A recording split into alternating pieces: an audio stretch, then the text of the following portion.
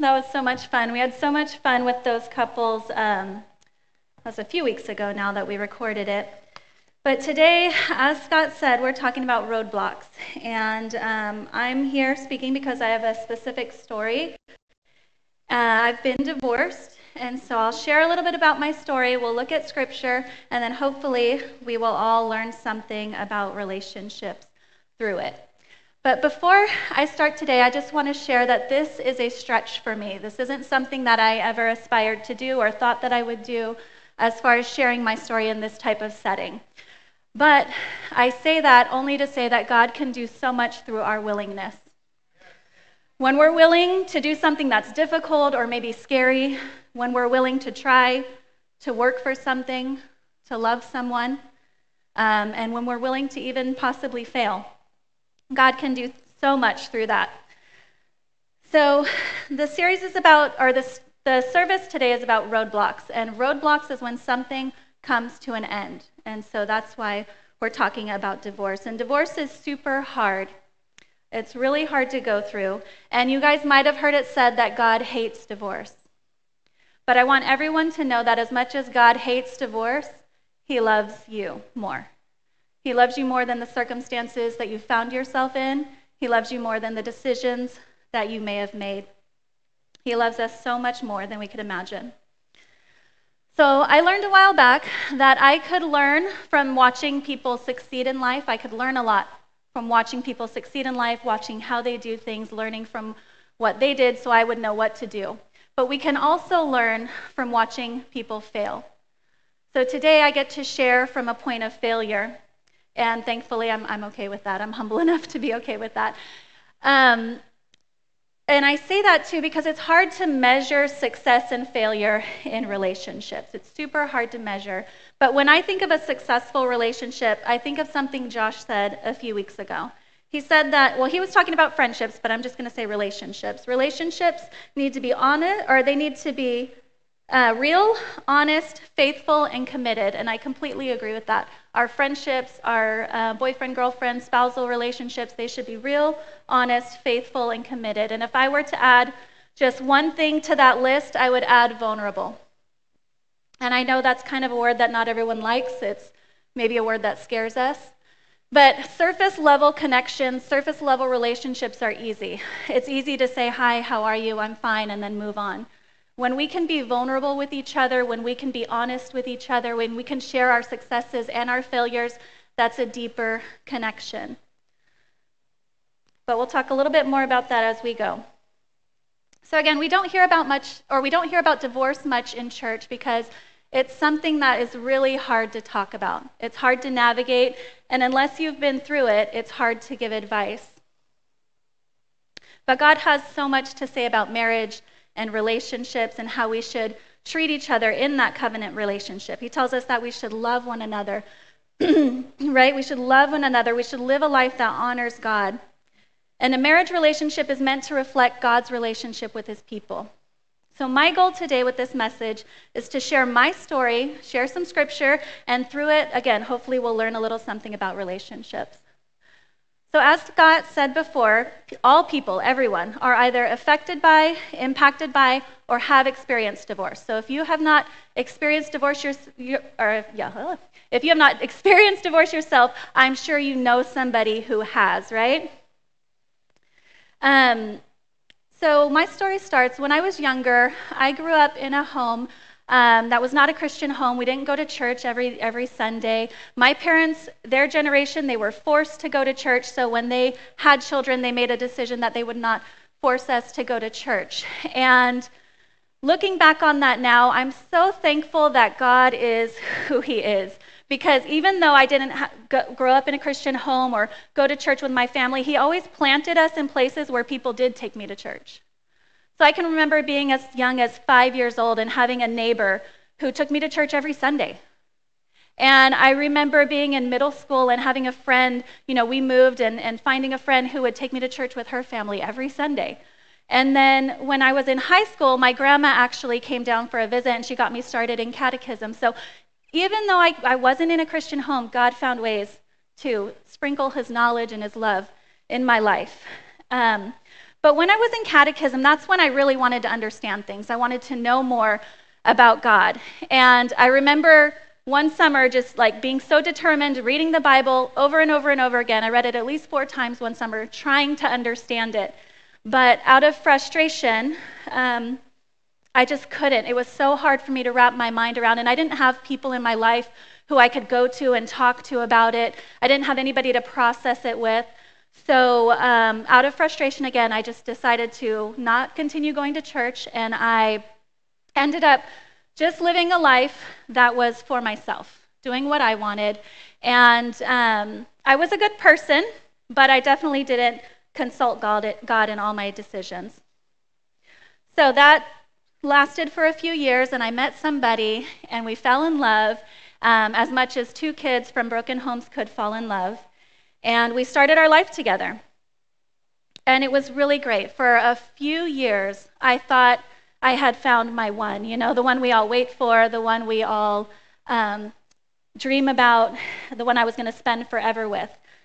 But unfortunately, that did not happen.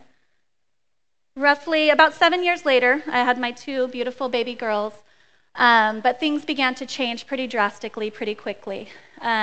We didn't know until after the divorce, but we would eventually find out that he had a few mental illnesses. He was diagnosed with a few mental illnesses, and that paired with drug abuse caused him to be a very mean person, very violent, and it was just a very difficult thing to go through. And sometimes, I say that to say that sometimes we find ourselves in situations that are really hard, right? We don't see a clear way out. We don't see a clear answer. We don't see a clear right or wrong. And at that time in my life, I loved 2 things about myself. I loved that I was decisive, meaning I made decisions really quickly and I never went back on my decision. And I also, everything was right or wrong. There was no in between. There was no gray area. Everything was right or wrong. So for me to be in a situation where I couldn't see a way out and I didn't understand it, it was really challenging. But God is so good. He met me in that place, right? That's when I started going to church. That's when I started attending here at Journey and started learning a little bit more about God. And I started to learn about this God who loves me so much. And I began to see things a little differently. He began to show me things that I didn't notice previously. And I believe that in that moment, God started to teach me empathy. Empathy is when we seek to understand, right? Rather than compartmentalize things, we seek to understand it. Or rather than to correct things, we seek to understand it. So today we're going to look in the book of Ephesians, chapter 5. And I love this book, but it starts off with, 5:1-2 says, "Follow God's example, therefore, as dearly loved children, and walk in the way of love, just as Christ loved us and gave himself up for us as a fragrant offering and sacrifice to God." And the scripture goes on to say, "Submit to one another out of reverence for Christ. Wives, submit yourselves to your own husbands as you do to the Lord. For the husband is the head of the wife, as Christ is the head of the church, his body, of which he is the Savior. Now as the church submits to Christ, so also wives should submit to their husbands in everything." So there I was, 25, 2 beautiful baby girls, and nothing else to my name. My ex-husband and I co-parented for some time, and it became increasingly dangerous for me to continue to co-parent with him. And one day, it totally exploded, and I'll spare you the details, but we haven't seen or spoken to him since that day. And at that point in my life, hearing scriptures like Ephesians were really hard. It was really hard. It sometimes made me feel like a failure or like I had messed up. There was the dominoes that were my life, and I nudged one out of place, and now everything was never going to be right again. Like I didn't deserve the happiness or the love that other people in successful marriages had. I felt less than or not enough. And I'm sure many of you on some level can relate to that feeling. It might not be because of a failed marriage or a failed relationship, but I'm sure we've all had a sense of that before. The scripture goes on to say, "Husbands, love your wives just as Christ loved the church and gave himself up for her to make her holy, cleansing her by washing her with water through the word." to present her to himself as a radiant church without stain or wrinkle or any other blemish, but holy and blameless. In the same way, husbands ought to love their wives as their own bodies. He who loves his wife loves himself. I love this text in Ephesians because, again, it shows us how our marriages are supposed to reflect God's relationship with us, his love for us. A marriage is a covenant relationship between a husband, a wife, and God. We are to live lives that honor God. We're to love each other, especially our spouses, well. But sometimes our relationships just don't reflect that scripture. Sometimes we're not submitting to each other, we're not loving each other well, and in my case, we're just hurting the ones we love the most. So how can we have better relationships? How can we help our friends who are going through difficult times like a divorce? There's 3 things that I would suggest. The first is to be present. So if you're going through a hard time, or if you know someone who's going through a hard time, be present. The scripture started with, follow God's example. Therefore, as dearly loved children, walk in the way of love, just as Christ loved us and gave himself up for us as a fragrant offering and sacrifice to God. So follow God's example, walk in the way of love. If you do those 2 things, you're doing great, right? Follow God's example, walk in the way of love. Sometimes when we think of a divorce or abuse or a breakup, in our attempt to understand it, we minimize it. And it's not an intentional thing. It's not intended to be hurtful, but it's just kind of how our minds try to wrap around what's going on, something we don't understand. And so what that looked like in my life after that final attack, many people came to me and would ask me questions, and it was out of concern. They weren't trying to be hurtful, I know that. But they would say, well, what did you do to cause this? Like, what did you do? How did you make him so mad? Or they would say, why didn't you just fight back? Or why didn't you defend yourself? And that's hard because for me, I never would have imagined that I would be in that scenario, so I couldn't be prepared for it. There was no way to be prepared for that, right? But again, that's my friends trying to understand something. They unintentionally minimized it. So I would just say, like, when you're being present, try to be mindful of those things. Know that sometimes, even unintentionally, you can say something that is hurtful or that unintentionally causes harm. So the good thing is, like, now I can look at those questions and not be mad about it. I know that it's our human desire to understand, and sometimes when we don't, we just try to figure out more, what's more to the story. We assume there's more to the story.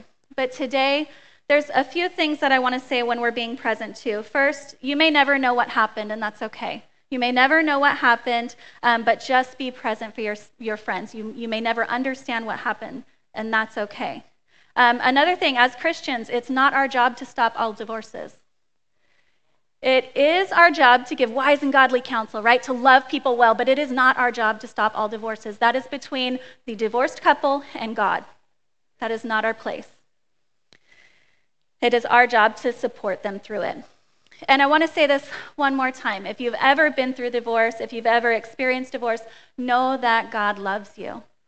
I know that's hard to remember. It's hard to believe, but he loves you so much. So we can be present and we can be above reproach. Submit to one another out of reverence for Christ. I love that scripture. It's so short, but it's so powerful. Because of who Christ is, right? That changes my behavior. That changes who I am. So divorces are hard. And in my situation, it was super hard. And in all situations, it's really hard. But we as people, we tend to want to explain. We want to give reasons why we did certain things. And I would say in our attempt to explain, in our attempt to talk, try not to make your spouse or your ex-spouse the evil one or the bad guy, right? Because it's so easy in anger to point out everything they did wrong and act like we did nothing wrong. But that's not helpful. It's not truth. It's not honest. And in your attempt to tell the truth, you're defending yourself. And when we're defending ourselves, it's self-seeking. It's just trying to make me feel better about a decision that I made or something that happened. So as hard as it is, like when my kids, so this all happened in the span, my kids were 1 and 3 when we got divorced, and then they were in 2nd and 4th grade in the last time they saw their father. So you could imagine in all those years, they had many questions. They had many questions, and they had other people who were influencing them, right, saying certain things. So they would come to me and ask me, Mom, why did you do this? Or why did you say this? Or what happened here? And when they were little, I would say, oh, honey, you don't need to worry about that. That's adult business. It's easy. A lot of parents will want to jump in and defend or tell the truth, but it puts your children in a situation where they're being a tug of war, right? And one's telling them this, one's telling them that, and they don't know which way to go. So it's so confusing for them. So I would say, take the high road, be above reproach, and we're not going to talk about that. There are certain topics that are off limits, and we're just not going to talk about it, especially with your children. And even now, my daughters are 16 and 18.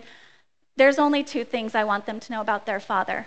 I want them to know that he loved them as best as he could, and he still loves them today. I'm sure that every day he thinks about them. That's all they need to know about their father.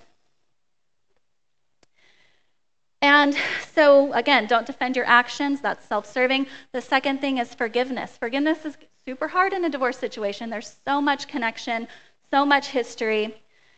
But we need to forgive everyone who hurts us. If I'm willing to accept God's forgiveness for me, right, that covers all sins, everything, then I need to be willing to forgive everyone who hurts me as well.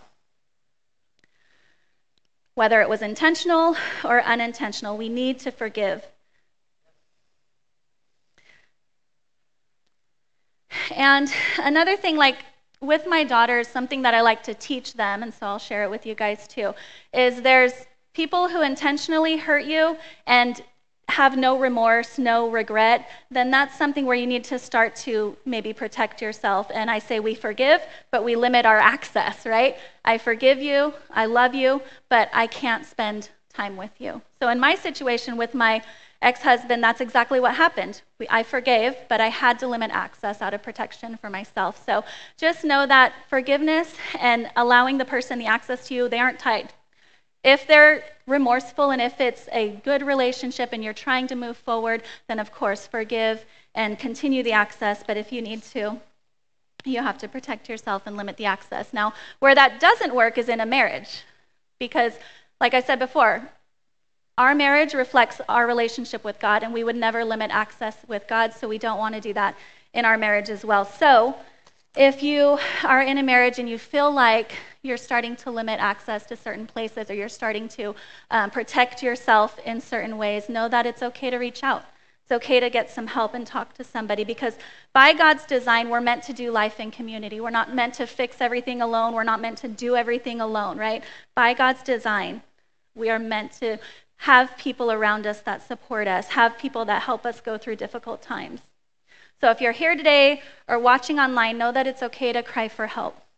It's okay to cry out to God and find people who you can confide in. And another thing with being above reproach, just remember that when, specifically in like dating and married couples, the last experience you had is not every experience. So however your last relationship ended is not how every relationship's gonna end. So if I have a boyfriend or girlfriend who cheated and lied to me and was manipulative, not everyone's like that. So once you close the chapter in that, you need to move forward and not think that everyone's gonna be like that. And in a marriage, if there was a lie that was said or a hurt that happened, every time your spouse opens their mouth, you can't treat it as a lie. And how do we do that? It sounds easy, but it's super hard. So talk about it, pray about it, and release it. When there's something that happens, especially in a marriage relationship or in a boyfriend and girlfriend relationship, if something happens and you are hurt, you talk about it, you pray about it, and release it. Because holding on to past hurts is only going to hurt you and your relationship in the future. So I always had a very jaded view of love. I grew up in a home where my biological parents were very on and off again, so I didn't see a good picture of love growing up. And in even extended familial relationships with aunts, uncles, I didn't have a lot of examples of what love looks like and what love is. So again, I had a very jaded view of love. And when it came time for me to date in like middle school and high school, I didn't take anything seriously. I would say love isn't real. Anyone who thinks they're in love is a fool. And I thought I was protecting myself, right? But really, I was building a brick wall around my heart and around my mind so I wouldn't get hurt by love. I was avoiding having actual feelings for the people that I was in relationships with. But thankfully, now as an adult with a connection to Christ, I don't feel the need to protect myself anymore. I can choose restoration through Him, right? The one who makes me whole, the one who restores my soul. And I could stand here today being vulnerable with you all and encouraging you to do the same. So we can be present, we can be above reproach, and we can be restored. To make her holy, cleansing her by washing with water through the word, and to present her to Himself as a radiant church without a stain or wrinkle or any other blemish, but holy and blameless. I'm here to challenge everyone at every relationship stage, whether it's with your friendships, with a dating relationship, or even in a marriage relationship. If you're in any way trying to protect your feelings or protect yourself from getting hurt, know that God is here. Know that He's ready to heal all of the previous hurts that you've had in your life. And if you're ready, He will restore you and help you get back to the love described in this Ephesians passage, one that isn't hindered by hurt, isn't hindered by being afraid of getting hurt, one that's humble enough to let go, humble enough to release the situation, the pain, and the confusion. He'll allow your relationships to be both healthy and God-honoring. Not perfect, but healthy and God-honoring. So pray with me. Lord, thank you so much for today. Thank you for how you work in our lives, how you lead us, how you use us. I pray for each and every person sitting in the room and watching online, Lord, that we would have good friends, that we would be good friends, and that we would begin to be vulnerable with each other, be honest with each other, allow deep, meaningful connections to happen.